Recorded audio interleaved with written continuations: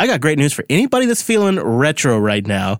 Linux's floppy disk support isn't just going away. No. It's getting better in 2020. Yeah, that's right. It doesn't make any sense, but the same kernel where Intel stabilized Tiger Lake graphics, AMD added support for Zen version 3, and we got that new exFAT driver, it's seen floppy work. I kind of love this. Yesterday, Wes and I were just talking about how I wanted to set up an LTO tape drive here in the studio and just start putting stuff on LTO tape. Retro. But maybe this is a better way to go. And it's not just like a keeping things kind of fresh. It's a full-on bunch of code fixes, 586 lines of new code, and 613 deletions.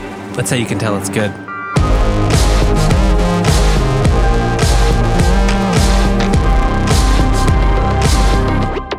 Hello, friends. Welcome into Linux Unplugged, episode 345, your weekly Linux talk show. My name is Chris. My name is Wes. Hello, Wes. We have a really fun show to get into today. Wes and I have been running Ubuntu 20.04 and GNOME 3.36, and we have many, many things to share with you. But also, I don't know if you can tell, I'm not in Denver this week. I'll tell you what happened. I was surprised to see you in the studio this morning. Crazy series of events, which we will get into in a moment. We've got a bunch of community news, and we're going to go behind the scenes of the just completed WSL Conf. The first of the tech conferences to pivot to virtual only in the light of all of the recent health scare stuff. They were really at the forefront of that, and so it makes for a fascinating story. But before we get into that, I got a couple of bits of business to get into. Time-appropriate greetings, Virtual Lug. Hello. Hello. Howdy. Hello. Happy Linux Tuesday. Yes, that is a great showing. Hello, everybody. There's so many in there. I'm going to do it. Are you ready, Wes? I'm going to do it. Come on. Hello to Anther, Byte, Carl, Conan, Emaxer, Frank, Jill, John, Colonel, Kstras, Minimech, TechMav, and all of you up in the quiet listening who are just hanging out and listening. We have 20 people in there this week, and it is awesome. But, of course, in studio with us, rocking as always in the corner in the big, comfy chair is Mr. Cheese Bacon. Hello, sir. Hello, everyone. It's great to see that we have the continued turnout each week. It just seems to be getting bigger and bigger and bigger and bigger every week. It's awesome. I know. One of the reasons I came back a little early was because I was thinking everybody's at home. Yeah, if you're hunkered down at home, why not hang out virtually? They're going to show up, and it's going to be a big show, and it is. We have a big chat room going right now. Hello, everybody. We've got a lot going on in the Mumble Room. Before we get into why I'm not in Denver, how about a couple of fun floppy facts, Wes Payne? You want to razzle-dazzle us with a few fun floppy facts? Floppy facts. Razzle-dazzle us, sir. A blank CD would take roughly 487 floppy disks. Okay. That's the size comparison. It's not as big as I thought, really. CDs aren't that great. Yeah, but when you're installing an operating system, it really makes all the difference.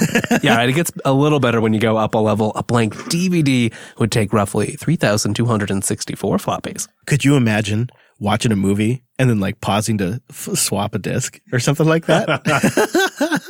It might look nice on the shelf, though, just you have to have so many laying around. Oh, yeah, especially if the labels could all complete a picture when they're all lined up next to each other. Now you're thinking. Yeah, that'd look really good. What about a big disk?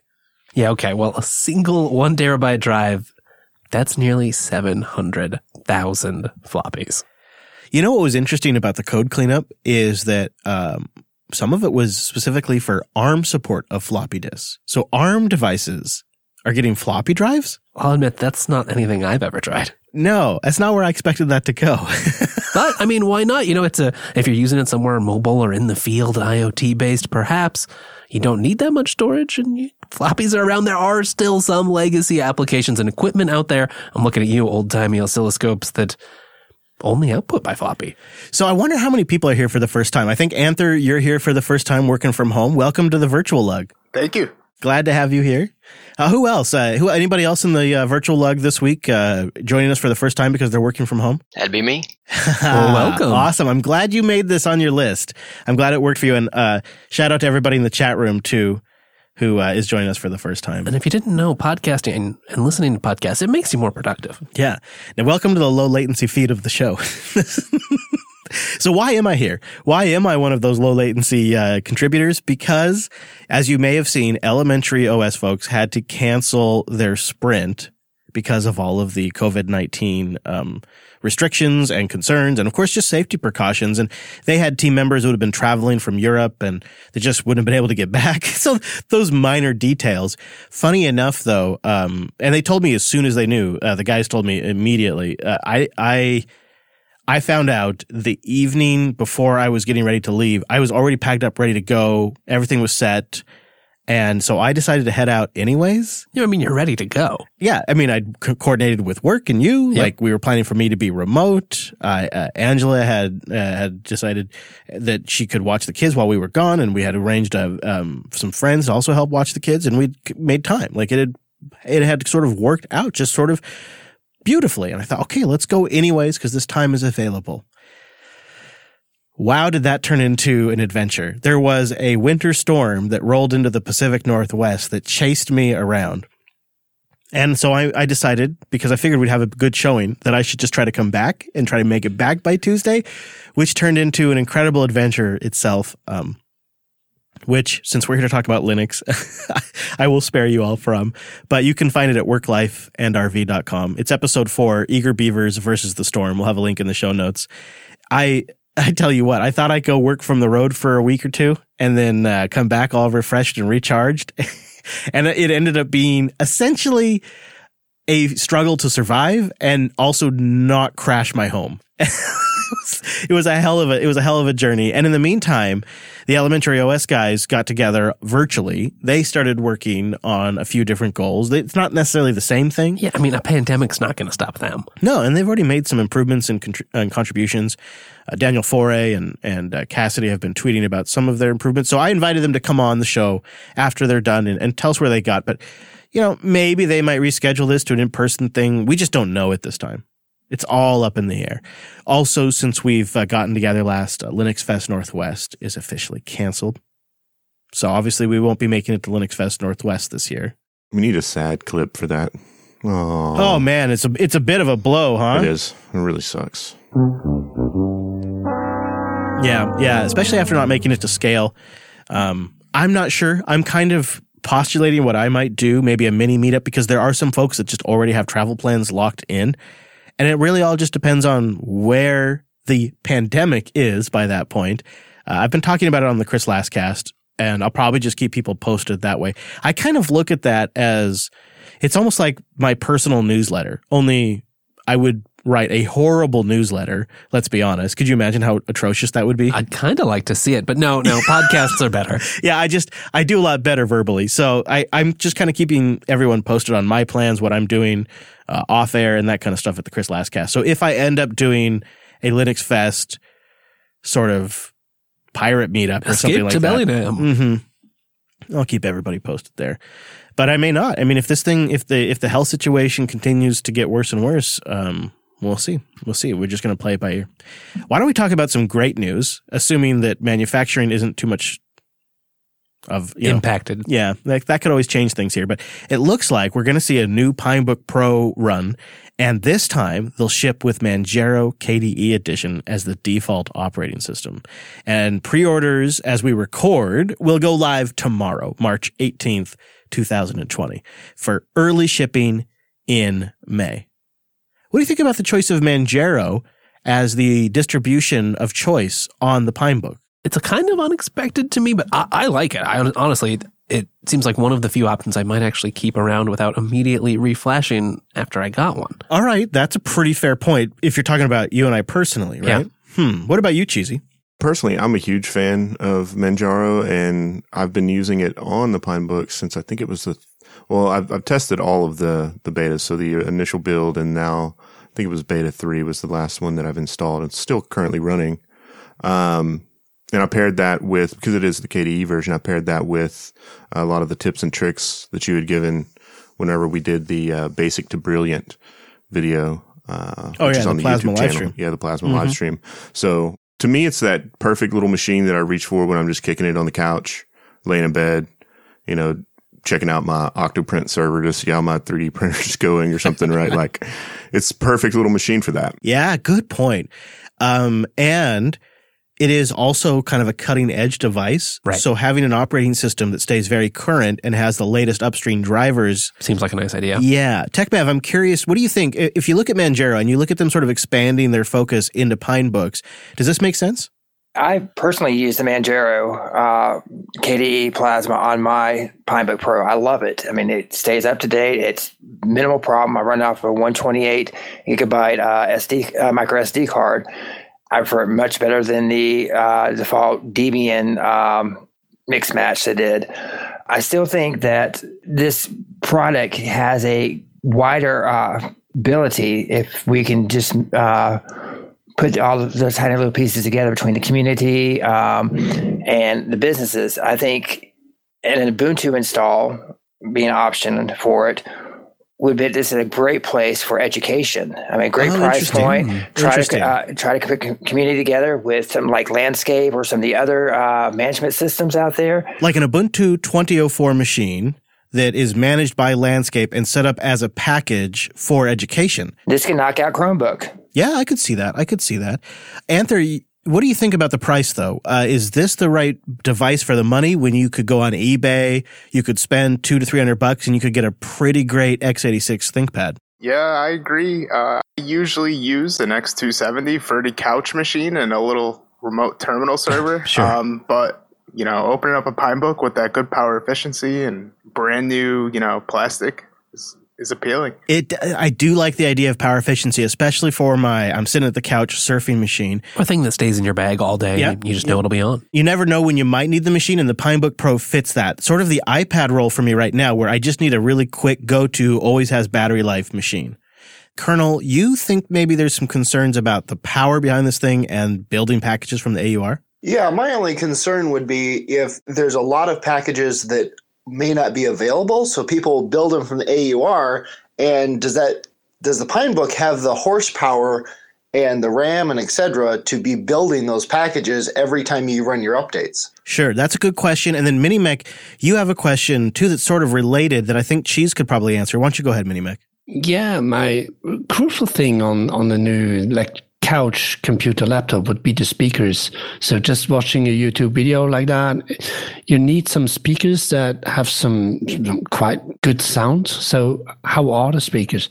Not good at all. to be quite honest, so sad. The speakers are pretty horrible. There have been a few people on the forums that have modded them and replaced the speakers, and they've gotten a few more dB out of them and stuff like that, but they're still not great.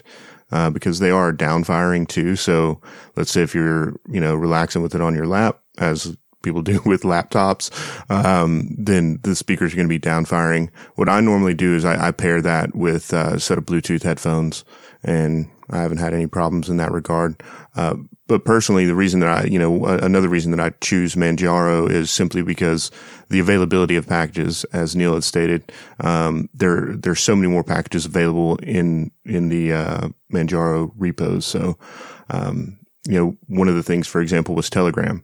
I could snap the Telegram down, but then it was an outdated version and would crash anytime someone dropped a GIF into a channel. So that makes it like triple annoying. Yeah, exactly. So you don't know if it's this new hardware or what's going on. So, but as soon as I switched over Manjaro and then pulled down their build, which is, the latest build of Telegram, I had no problem. So I think it's a smart decision for them to use Manjaro, to ship these with. Especially if they're working together, even any kind of degree on the phone aspect of the PinePhone as well. You could see sort of the cross-pollination benefits here. And to Wes's original point, this would be a distribution that would ship on this that I would probably keep. I mean, I would absolutely love to be able to just have an image I could download of Ubuntu 2004 and run that when that's released. Oh, yeah. But I love Manjaro as a workstation OS, especially on something like this that, like Neil made the point, really benefits from cutting-edge upstream drivers. I think it was just weird at first to see an Arch-based distro coming on a laptop. And then I think back to those arguments that we used to have about rolling versus long-term support, and that version of me is like, yes! Like that Victory Kid meme. And then now the older version of me is like, I don't know about this. So we'll just watch where this goes. But I think the one takeaway from this is It's great. Actually, there's a couple takeaways. It's great for Manjaro. Good on them. I'm really proud, might not be the right word, but I am really pleased to see them continue to work with different industry players that seem like they have similar interests as the Manjaro core audience. Absolutely. And very intuitive, very clever of them. And it seems like a sign of maturity of the project itself as well. And I think all of those same things could be said about the Pine folks for recognizing Manjaro as a potential partner to work with. Yeah. It's good. It's a good sign that these two, I guess you could call them companies now, but really it's projects, are getting their core audience. And can grow together. Mm-hmm. Okay. Now I love it. The worst part about this is if it's going back, I have to think about ordering one. I know. Cheesy, you still recommend it? What do you think? Like if you're going to spend the money, like say you get a little tax return money or something, would you spend it on that? Yeah, if you're debating a Chromebook or a Pinebook, I would say go with a Pinebook. All right. If you're debating a decent little ThinkPad that might be a little bit over $200 or a Pinebook, I would say go with the ThinkPad. Yeah. So I have both. I have a T440 ThinkPad that I use, and I mainly use that for the 3D printing stuff that I've been doing lately, so modeling and that sort of stuff. And then whenever I'm done with that goes down, and I pick up the Pinebook. I get it. I always like to ask Jill sort of the long-term perspective because she and I have been watching this stuff for so long. This seems like a pretty clever partnership, doesn't it, Jill? Oh, most definitely. And, I think it's also a really good source of revenue for Manjaro. So it's a win-win. Great point. Nobody's brought up the money aspect of it, but this makes the project more sustainable. And probably going to sell a few Pinebooks. So they're going to make some money too. Well, and then isn't the Manjaro also shipping with some other hardware vendors out of Europe right now as well? Those guys are killing it. And there's more to come. I just don't know if right now is the right time for me to talk about it, but there's more hardware in the works. They got more stuff going on. Yeah. Let's talk about another sale though. This one I'm definitely still processing. And I think even the wording of the announcement has my conspiracy bacon tentacles tingling. I'm excited for this. I got tingling tentacles, Wes. NPM is joining GitHub. NPM is joining GitHub. There's something missing in that title, right? Yeah. Comma also means Microsoft. Yeah. Which immediately, now I think GitHub has done really well under Microsoft's leadership. And I think that is really, I think you attribute a lot of that to Nat. I think Nat has really had a steady hand with all of this. And he is, in a sense, with this announcement, taking a leadership role here, a very public leadership role. And so I think that's part of the framing of this message. Instead of saying Microsoft, they're saying GitHub, because what they're really saying is Nat. And that GitHub is, still operating as its own sort of entity within Microsoft. And from some of the things I've read, it sounds like, if anything, Microsoft has been adopting some of the GitHubisms more so than the reverse. Yeah. I mean, we're well into this now, and I can't sit here and think of a single thing they've screwed up. But I wonder if the wording of this announcement isn't still trying to be super sensitive to that concern, because the idea of Microsoft owning NPM let's just practice for a moment. Do you want to do like a thought experiment with me for a second here, Wes? And let's do it. Let's pretend like we could rewrite reality and that we're reading an entirely different news headline. You ready? This is CNN Breaking News. Breaking news as we're recording, Wes. NPM has been acquired by Microsoft. Sounds a little different, doesn't it? Microsoft now owns and controls NPM. That sounds a little bit different. It does. However, when you say NPM is joining GitHub, that's not so bad. And I just think the wording, they're teaming up. Oh, great. The wording there is choice. But I think it's pretty intentional because they're trying to say, look at what we've done here. We've had a steady hand. We'll have a steady hand with NPM. I think that's the message.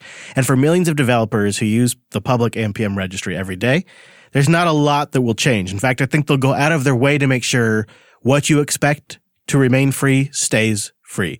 In fact, Nat writes on the blog, our focus after the deal closes will be to, we got 3 items, invest in registry infrastructure and platform. Who doesn't like hearing that? Improve the core experience. He writes, we will work to improve the everyday experience of developers and maintainers.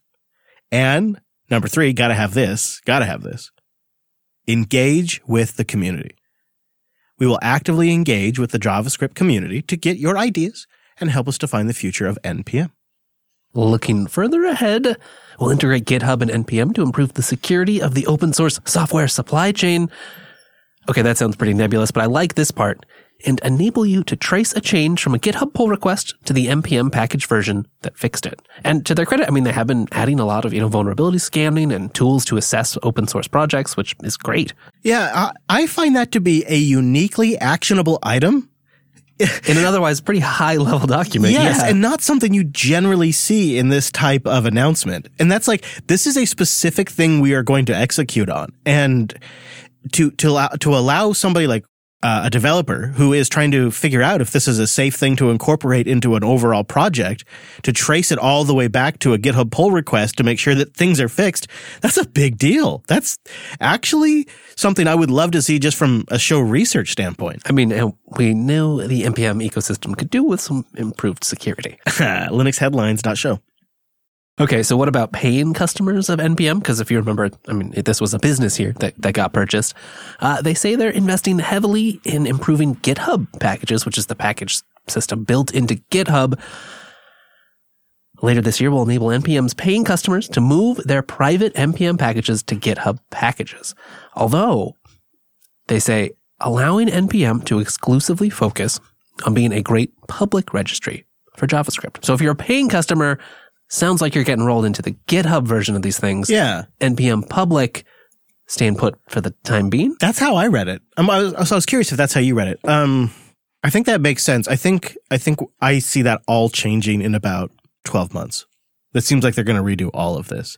There's something brewing here. When you look at the whole picture of checking in your code, publishing somewhere, putting it up online via Azure services, there's something really kind of coalescing here that I don't fully appreciate yet, but I can see the edges of it. Think about like outdated like Internet Explorer, the bad one with not supporting the latest JavaScript standards or any of the latest standards.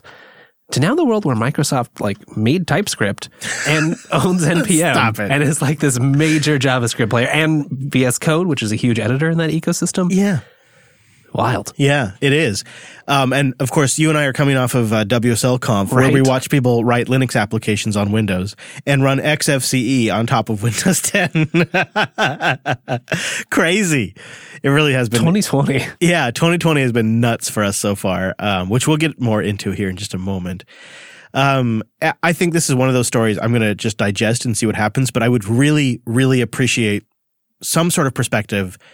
Any perspective, really. I just want to think about this from all of the angles. linuxunplugged.com/contact. Yeah, you knew where I was going with that. I'd really like to get people's input on this one. Now, there's another story that I feel like in another era, I would be all over this story. Yeah. If Unfilter was still a show, this would be something that I could sit here and I could just tell you everything off the top of my head about this. But you may have heard, quote, unquote, the government is trying to ban encryption, quote, end quote. Have you heard that? I have heard that. Well, the EFF and their Action Center is trying to raise the alarm about the Graham-Blumenthal bill, which is called something ridiculous. It's got a name. The Earn It Act. Yes, the Earn It. Earn It.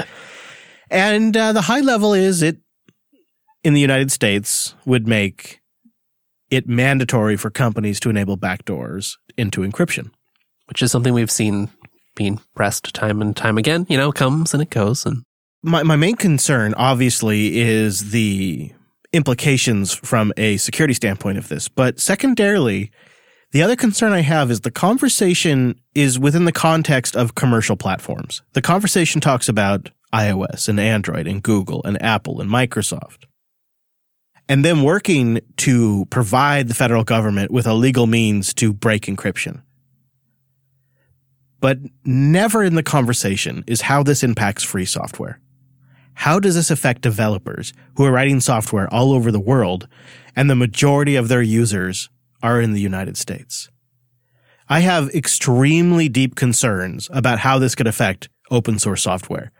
And that is not part of this conversation. And I think it could be a fundamental game changer for free software. So I will have a link in the show notes for the EFF's Action Center. They write, members of Congress have mounted a major threat to your freedoms of speech and security online. Senators Lindsey Graham and Richard Blumenthal, which Graham is a Republican, Blumenthal is a Democrat, so it's, quote, bipartisan, recently introduced a bill that would undermine key protections for internet speech in the U.S. It would also expose providers of private messaging services like Telegram, WhatsApp, iMessage, etc., to extreme legal risk, potentially forcing them to undermine their tools of security. The so-called Earn It Act, Senate 3398, is anti-speech, anti-security, anti-innovation, and unnecessary. Let's tell Congress to reject it. I couldn't say it better myself. I honestly have not been as informed on this because of the crazy amount of corona news going on. And, you know, that's probably the exact condition they're relying on for nobody to notice this and let it just sneak right through. Well, if you think about it, right, we'd had this conversation around between law enforcement and security experts around, like, I mean, what's possible? We all know that no one's going to all follow the laws. And when you break encryption, it creates problems basically for everyone.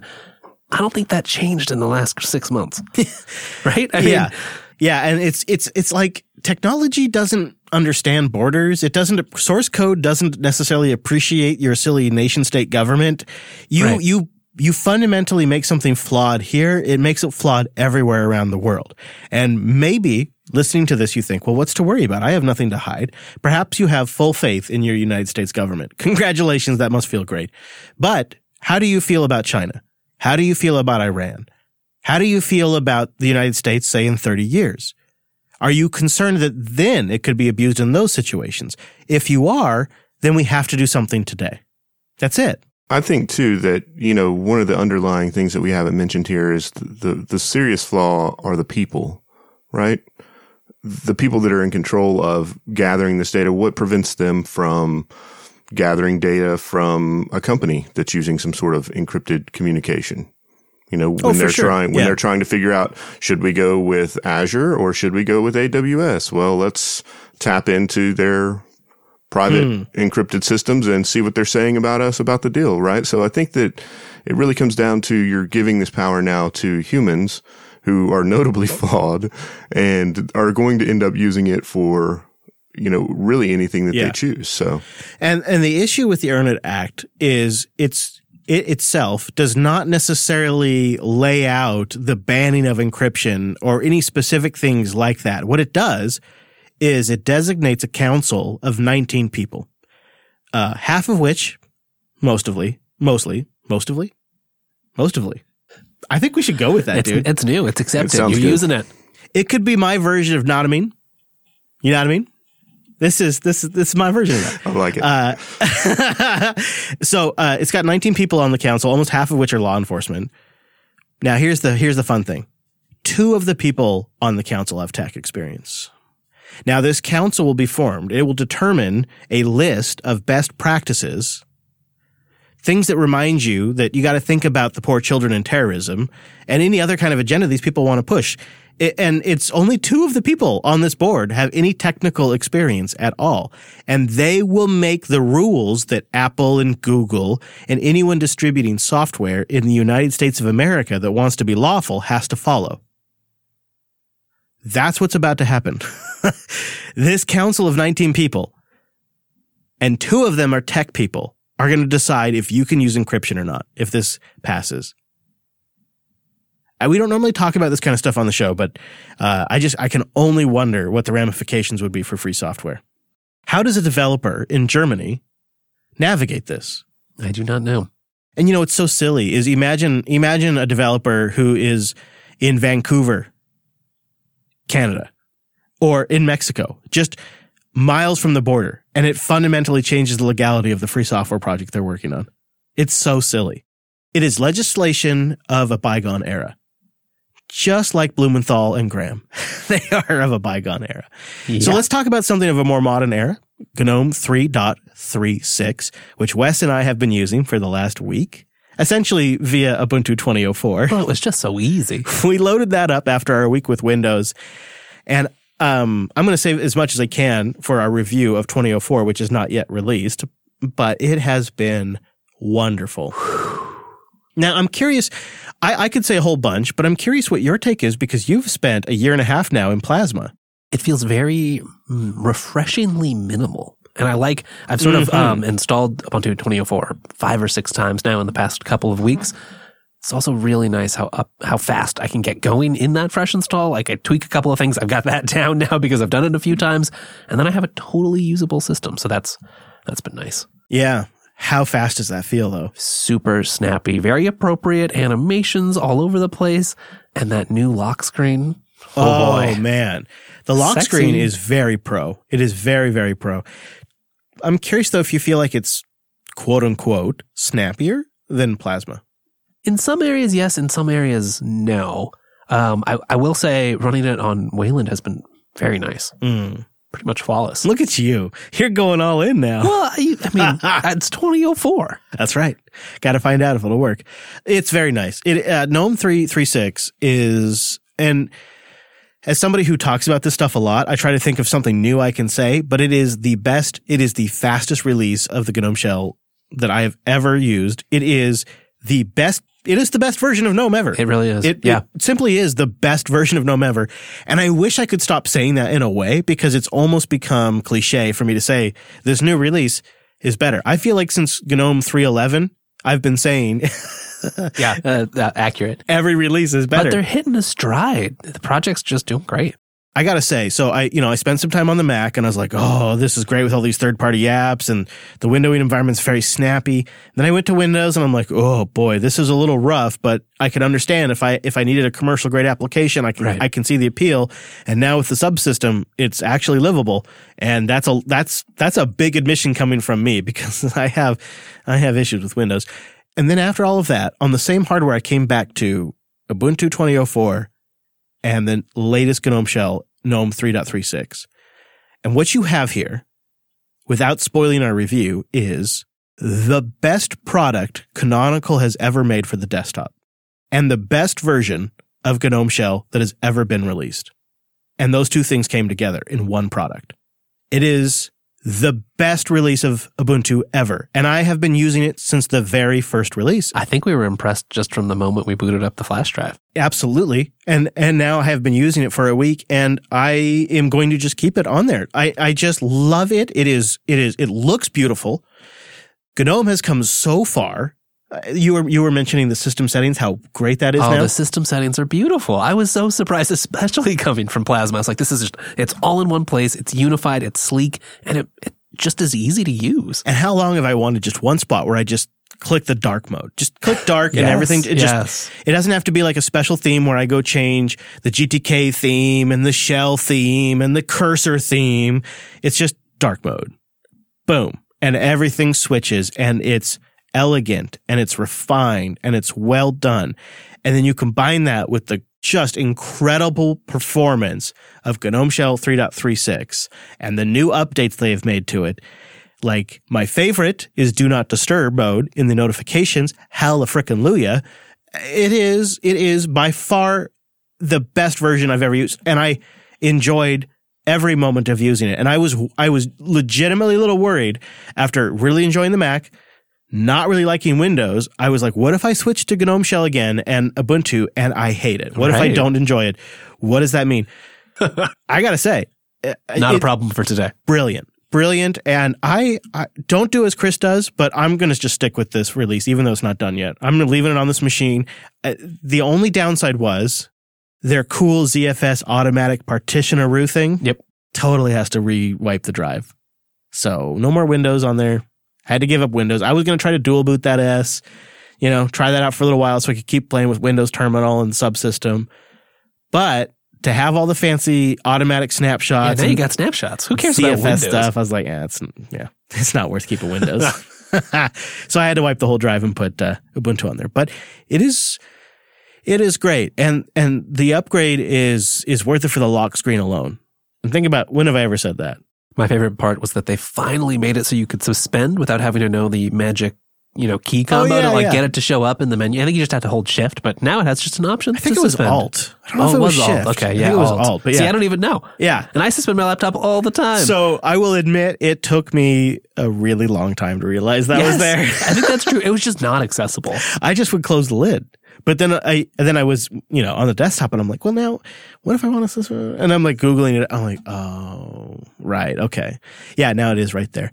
The whole thing's just, it's so great. It's so great to see it coming along. So if you haven't yet, go give the live environment a try. Go give it a try. Even if you're a longtime Plasma user like old Wes Payne here, go give it a go. I know. I guess I'm back on GNOME for a while. Maybe.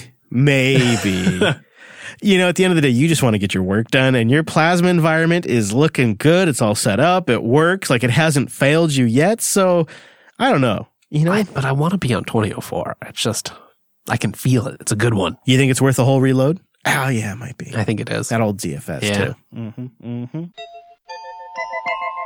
Well, how about just a little brief housekeeping before we get into the rest of the show? That's probably the responsible thing to do. We should clean up around here. I agree. Well, we just released a behind the scenes of Linux Unplugged on Jupiter Extras. If you go to extras.show/64, we looked back at episode 1 and then went over the arc of the show and essentially ended up making fun of me the entire time. I was so bad.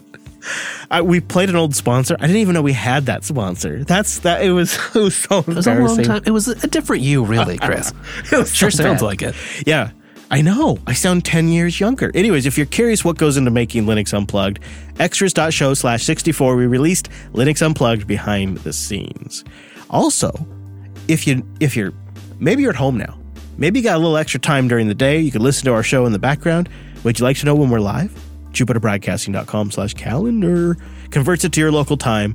JBLive.tv is where you watch us. It's more fun live. Now, you heard me mention Linux Headline, linuxheadlines.show, 3 minutes or less every weekday, and we give you just the news you need to know about. I'm constantly discovering stuff through headlines that I wanted to know. And then, officially, no Linux Fest Northwest this year. Whew. That hurts. And we'll let you know when we know what they're doing. There has been some rumblings of maybe working with some of the speakers to record their talks and post them online. If they do that, we'll keep you posted. We'll let you know what's going on there. And then last but not least, that Telegram group, 1,700 users strong. Can't stop it. JupiterBroadcasting.com/Telegram to get in on the conversation, the persistent conversation that continues even after the show. JupiterBroadcasting.com/Telegram for all of that. All right, Mr. Wes Payne. Well, we had the opportunity to attend WSL Conf last week. When we recorded episode 344, it was in the midway point. We were actually breaking from the conference to record the show. Now it's all done. And the thing that is particularly unique about WSL Conf is first WSL Conf ever. And that was kind of a unique opportunity for a bunch of Linux users to show up at Microsoft.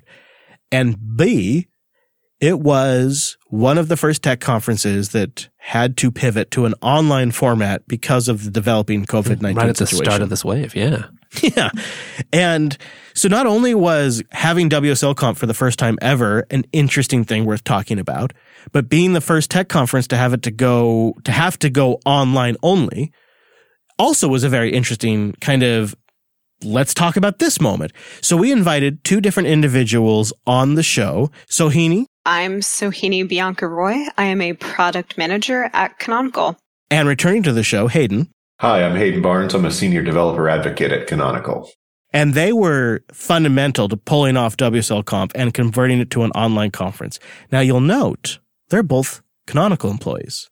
They were working in partnership with Microsoft to do this, but this was a community-driven event, and they were the spear of that community. And so we wanted to have both of them on the show to talk about some of the dynamics of that, what that was like to kind of reach the point where we're going to have a conference about the Windows subsystem for Linux. Really? Why? Sponsored by Canonical? Yeah, like this isn't a Microsoft thing that's happening? Like what's going on here? And having attended it, feeling like we learned something, it was worth having these individuals on to really kind of chat about this and maybe even get some advice for future conferences that are also going virtual. So Hayden and Sohini are joining us now to talk about WSL Conf. And I, as an attendee, thought we should probably start at the very beginning and ask, why WSL Conf now? Sohini, do you want to start with that one? Sure, I'd love to. I think it actually started, it started in 2016, really, when Microsoft announced at Build that they were going to invest in a partnership with us for Bash on Ubuntu for Windows. And now here we are many years later, but the community around it is just growing. And we've seen so many people who are thanking us right and left for supporting this. And we decided to get together a little bit to see what they're up to figure out how we can better support them. But it's also, they're really innovating really impressively in the space. And I think there was so much that we could have learned from our open source partners. And we wanted to get everyone together to figure out what happens next. Hayden, it also feels like the impending official release of WSL 2 played a role in the timing of this. Certainly that demonstrated momentum in the platform. We announced WSL Conf in the fall after WSL 2 was announced at Build. So that certainly kind of rolled into the momentum and had something to do with the timing. Yeah. Well, and watching a lot of the presentations, it really seemed like a lot of it was individuals that are heavily using the subsystem digesting how WSL 2 will change workflows or improve workflows. And that was like a big part of the conference. Absolutely. WSL 2 unlocks a lot of new possibilities for developers. And, with that full Linux application support on Windows. So I have a question for both of you. So Sohini, let's start with you.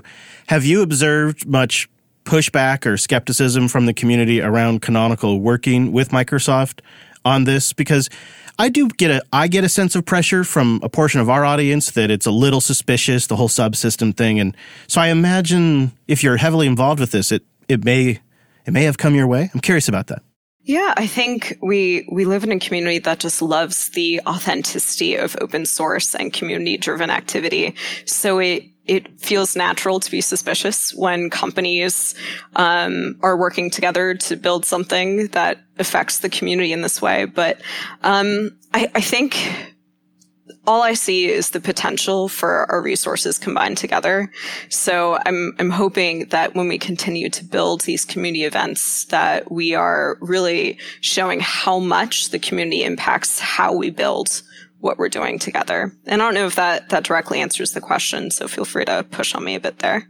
I get what you're saying because I think I observe that. It's sort of what I observe is there's people that are getting the work done that are seeing this as another tool that they're going to use. And then there's people that are just expressing an observational concern and maybe are not directly involved with the actual work getting done. Do you know what I mean? It's fair. So I might let Hayden push back on any additional perspective there, but I think we're just excited to keep working together because we just keep hearing so much great feedback from clients who are just excited about what we've been put out there. So I think I'm holding on to the positivity and I'm going to keep doing great work for everybody else. Good for you. There was a lot of excitement about things at the conference. So clearly people want to get work done. I think that is just the way you get it go forward is you just focus on the people that are getting the work done. And Hayden, I'm curious on your observations on concerns or suspicions or your overall thoughts on it. We've talked about this in the past, and, there's a certain segment of the Linux community that is going to be resistant, if not, a little upset by what we're doing. And I think the vast majority of open source contributors understand that there's a role for community, there's a role for corporations, and we really tried to balance that at WSL Conf. A lot of what you didn't see is that all the parties working on that took a lot of steps to make sure that remained an independent community event. And that's what we're focusing on. So the concern that Microsoft is somehow going to influence, how we do things here at Ubuntu is just not founded. Yeah, it's sort of like implying that DigitalOcean is impacting the way that Ubuntu images are created.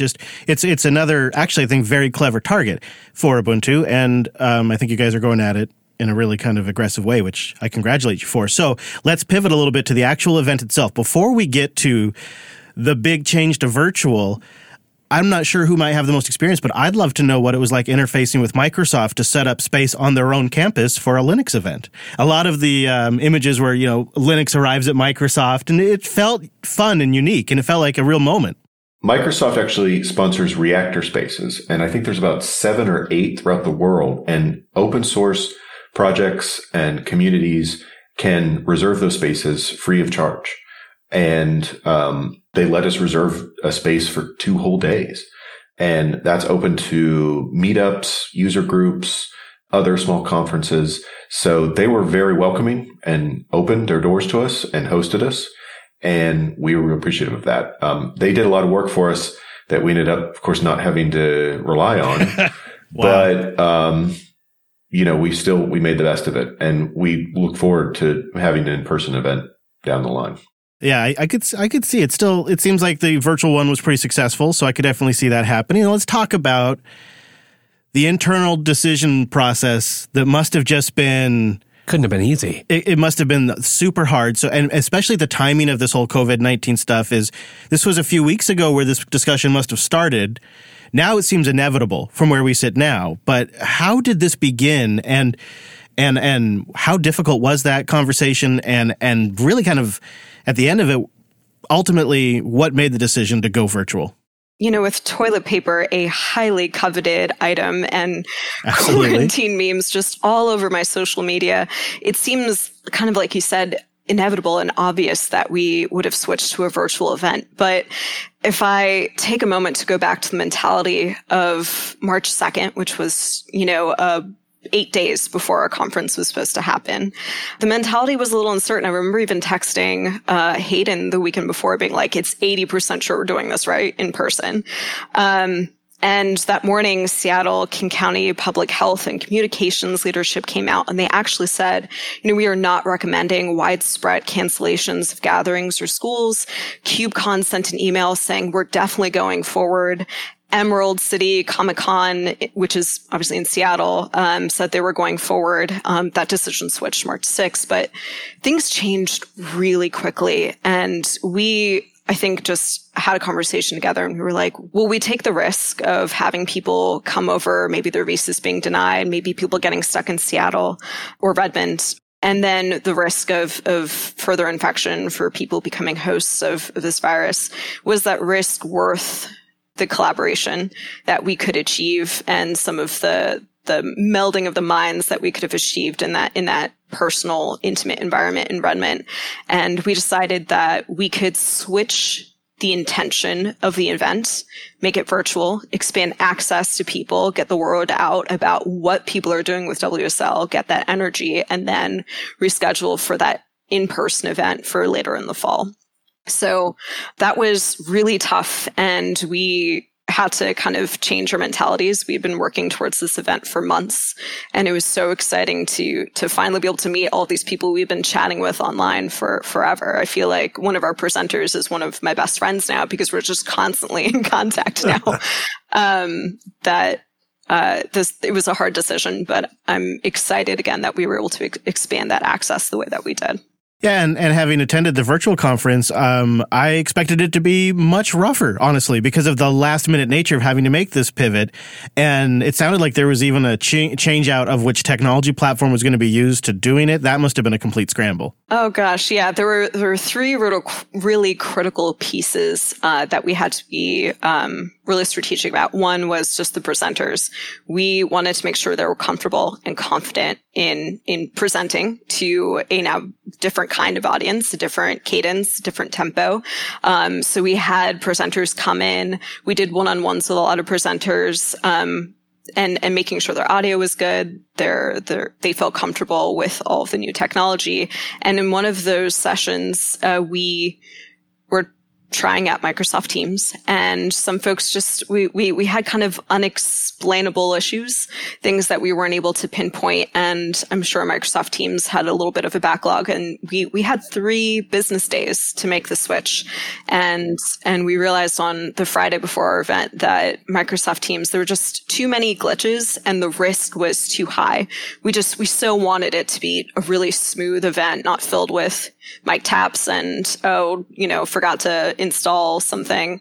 So it was a tough decision going away from Microsoft Teams, but we already had a relationship with BlueJeans, and we were already set up to go with a pretty large event through BlueJeans, and we figured that would be the right step for us at that time. You both were very active in the community during all of this, answering questions from attendees. Hayden, I'm curious if you have any lessons learned from replicating the hallway track in a virtual conference, or any other thoughts on lessons learned from both of you. But we'll start with Hayden here, because a lot of things are switching virtual. It sounds like our beloved Linux Fest Northwest is going to go at some version of this. What can we pass on to them? We felt like trailblazers here, because not only are we a WSL conference, but as far as I know, we're one of the first open source conferences to pivot this quickly to a virtual event. Some of the lessons that I've taken away. So for example, we had a round of testing with teams with our presenters, and we identified some issues, and we worked through those issues, and then we had a second round of testing. And then we determined that our solutions to those issues were not effective. And that's when we made our pivot. Had I had, the advantage of the perspective that I have now, we would have engaged teams sooner rather than later.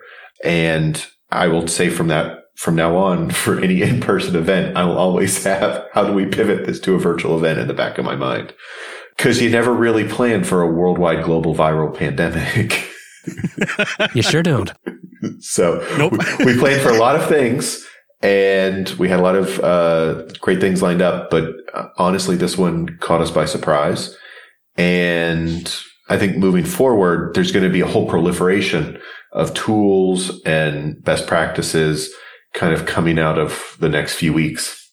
I think if I look at some of the things that I've built that I'm most proud of, they've been over a beer or over dinner or some weird offhand exchange with people that I met at a conference or people I met unintentionally or something like that. So having that backroom kind of interaction, having some kind of way to network with folks that you're meeting was so important, because I wanted to still create that aspect of networking, of connection, of jokes, of some personal human interaction from a virtual event. And so we had a few polls. We had the Telegram channel. And I think those were good starts. If I were to think about any future virtual events, I'd want to maybe facilitate maybe like topics that people can sign up for in small groups and just share things that they're working on, or ask questions in a smaller controlled environment so people feel more comfortable engaging and sharing what they're up to. Because I think presenting or being a presenter is much harder than networking or having these side conversations, if that follows. Yeah, it does. And maybe facilitating little virtual birds of a feather type sessions that seem to be popular at events. Yeah. And as great as Telegram can be, you often have the loudest and most communicative folks sort of dominate there. So yeah, smaller sessions. Sounds like good lessons learned, but I mean, really, hats off. I expected it to be so much rougher, and the core value of the event was truly there. It really was. It was a great conference. I feel like it shifted my whole perspective on the subsystem for Linux, and made me kind of appreciate the fact that ultimately it's going to mean more Linux applications and more things written for the Linux platform, and more people learning Linux commands and Linux syntaxes, and ultimately it's going to be a good thing for Linux. Absolutely. I think Hayden and I, when our first check-in together was what do we want out of all of this? And it was Linux for everybody. And I think WSL has been a great way for us to expand that mission, that project. Absolutely. We just got, Microsoft just announced today that they've passed 1 billion Windows 10 devices. And we see that as 1 billion potential WSL users to get them into the Linux ecosystem and trained on those Linux skills. and contributing to the code, open source. Let's get more. Let's get more. Boy, I couldn't say it better myself. Well, thank you both very much. Thank you for the great event, and thanks for coming on and telling us a little bit of the behind the scenes from it. Thanks for having us. It's been our pleasure. Thank you so much. I won't lie. It's not quite the same not being there in person. And as we were wrapping up that conversation, my thought was, I wish I would have been able to have this exact conversation in person with them. Oh, yeah. I was really looking forward to meeting Hayden. Yeah, but at the same time, the core thing was actually still very useful. I attended this thing and I learned something. And if that is something, like that's a decent return on my investment of time. Well, and I think they both talked about it there, recognizing right away that you had to approach this thing from a totally different angle and philosophy about like what you were building. And I think that helped make it a success because it wasn't trying to be a physical event. It really was a virtual event to teach and get the word out about WSL. It's also a lot more possible when you can leverage tools like Blue Jeans and Telegram and Twitter to kind of get the word out about a very changing event. But if they were to say, hey, you know what? We've decided to have a September or October WSL Conf in person, I'd go. Yeah. It was sort of perfect timing since we were running Windows 10 as well and using the new terminal and using the subsystem. So we were kind of hip to everything they were talking about. All right. Well, how about we do a little app picks before we get out of here? We got 2 for you this week. Number 1 is something that I think might be useful for those of you who are working from home and need to manage a VPN and want to do something at the network level. Or maybe it's just time to try out WireGuard. Friends, check out PiVPN, the simplest VPN installer designed for Raspberry Pis. Of course you'd like this. WireGuard. You just wanted an excuse to get another Pi stuck in your IV somewhere. Exactly. And say WireGuard. You know, whenever I have an opportunity to say WireGuard. And it also actually supports OpenVPN as well, which turns out people still use. But this is kind of nice, right? It's OpenVPN or WireGuard on Raspbian, and it just walks you through all of it. Really simple. You can just, if you want, you can just curl a command, pipe it right into Bash, and you're off to the races. I only laugh because what could go wrong with those kinds of approaches? But it's a really neat idea for network level VPN, and seeing WireGuard get one step closer to implementation, you know, to make it a little bit easier to use WireGuard. This is more of that tooling on top to help it make it easy. That's going to make WireGuard magic when that happens. And this is one step towards that. It's when you can just forget that it's there at all. Yeah. Kind of like, is it, what was the Subspace? The application to... You know, there's a couple other ones now. We should give them a try. Oh, yeah? I'd like to, because now that I've been like reloading all my systems, I don't have like any of my WireGuard stuff set up. So yeah, we need to fix that. We should totally fix that. But Cheesy, you also have something for the folks that might be working at home and suffer with RSI like I do. It's called Break Timer. Yeah, so breaktimer.app is a great open source basically break timer is exactly what it is.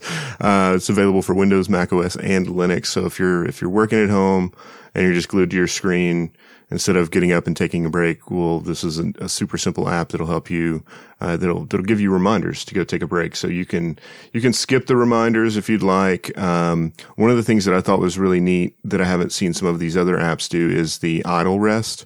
So, if there's no activity going on, you're not moving your mouse, you're not typing anything, the timer will restart itself whenever you get back to your machine. So say if you took your break, if you set your break for 2 minutes or whatever, and you come back in 5 minutes, your timer won't automatically start. Your timer will start again as soon as you start, being active on your machine. So really cool, really, really simple little app. Great looking little UI. You can schedule your work hours so it won't bug you when you're gaming on the weekends or something like that. But, nice.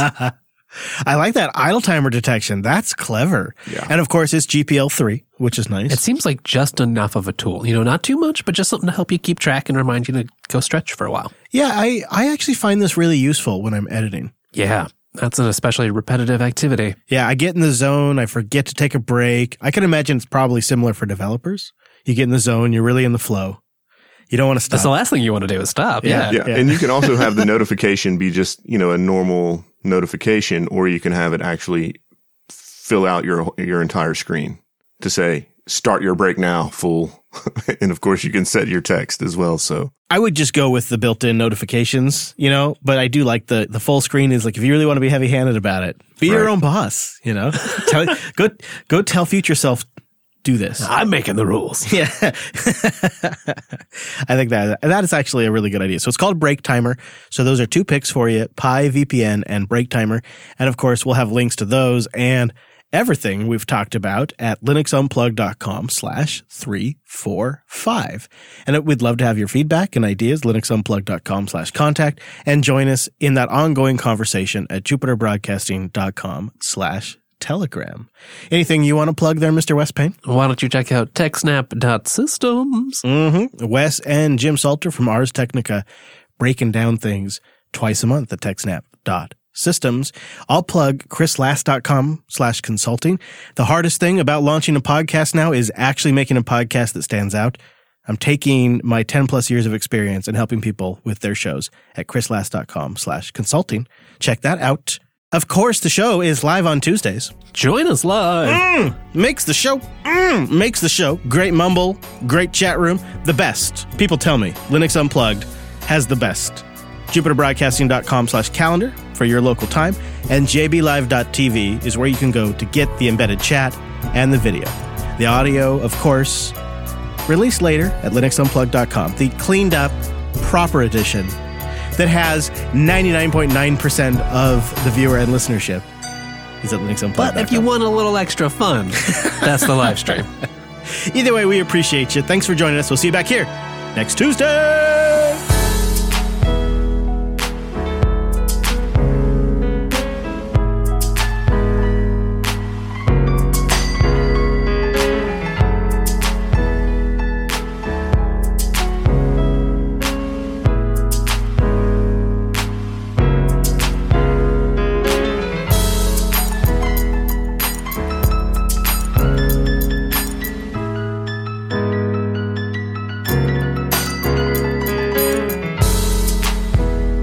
Unplugged program.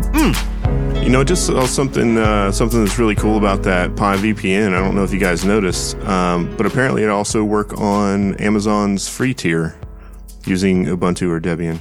So if that's adorable. Yeah, if you need that AWS free tier, set you up some Ubuntu, some Debian, throw some Pi VPN on top, man, you got you a good meal. You could do like a cooking show version of putting services together. Like you take a dash of add some wire guard with a little sprinkle of Ansible. Yeah, maybe a dash of salt. No, Ansible is the recipe, of course, right? Right, yeah. Well, you use your Ansible. You make sure your thing has a dash of salt in it, just to make sure everything's all gravy. Right. And I'm curious, can I get a sample consulting tip for free from Chris Last? Yeah, absolutely. What would be your free giveaway, like free trial? Click on my link and this is what you get. Don't launch a podcast. I think that's a great idea. But how about Cheesy? I mean, if I was going to consult with you, so if, you and I are going to have a call, the way it works is, of course, is first, if you had a podcast, I get links from you and I do a full review. I'd listen to your show. I look at your site. I look at how you distribute the podcast. I look at your feed. I look at your social presence. I look at your show notes. I look at how you get audience feedback. I mean, I go all in like I would do for one of our shows. Right. And then we have the call and I tell you what you're doing right. I tell you what you're doing wrong. But for you, what I would tell you is, well, number one, you've got a great design sense, so you could really launch something that has a real visual style. But secondarily, I think you could clearly own that beer / Linux space, the Venn diagram where beer and Linux cross. You could completely own that market. And if you launched a podcast, I would definitely recommend for you, it's Beers with Linux. Nice. I feel reminded of something that you did long ago. Cool. Yeah, beer is quite tasty. Beer is quite tasty. Well, Chris, I forgot to talk to you about Scale. Oh yeah, totally. I'd love to hear. Hold on. Do you want to do the official Jill, our reporter on the scene from Scale? Well, we'll pretend like you're on the scene, okay? Because obviously you're no longer okay. All right, very good. Let's go. We'll go first. We'll bring in our star reporter. Oh my gosh, it's Anderson Cooper, everybody! Ladies and gentlemen, reporting on the scene in California, it is Jill, the Linux girl, on our Scale live stream. Jill, what are you learning at Scale 2020? What's been awesome is because of the virus, we had a very small community-like feel at Scale, which was awesome. It was kind of like Scale 6 years ago.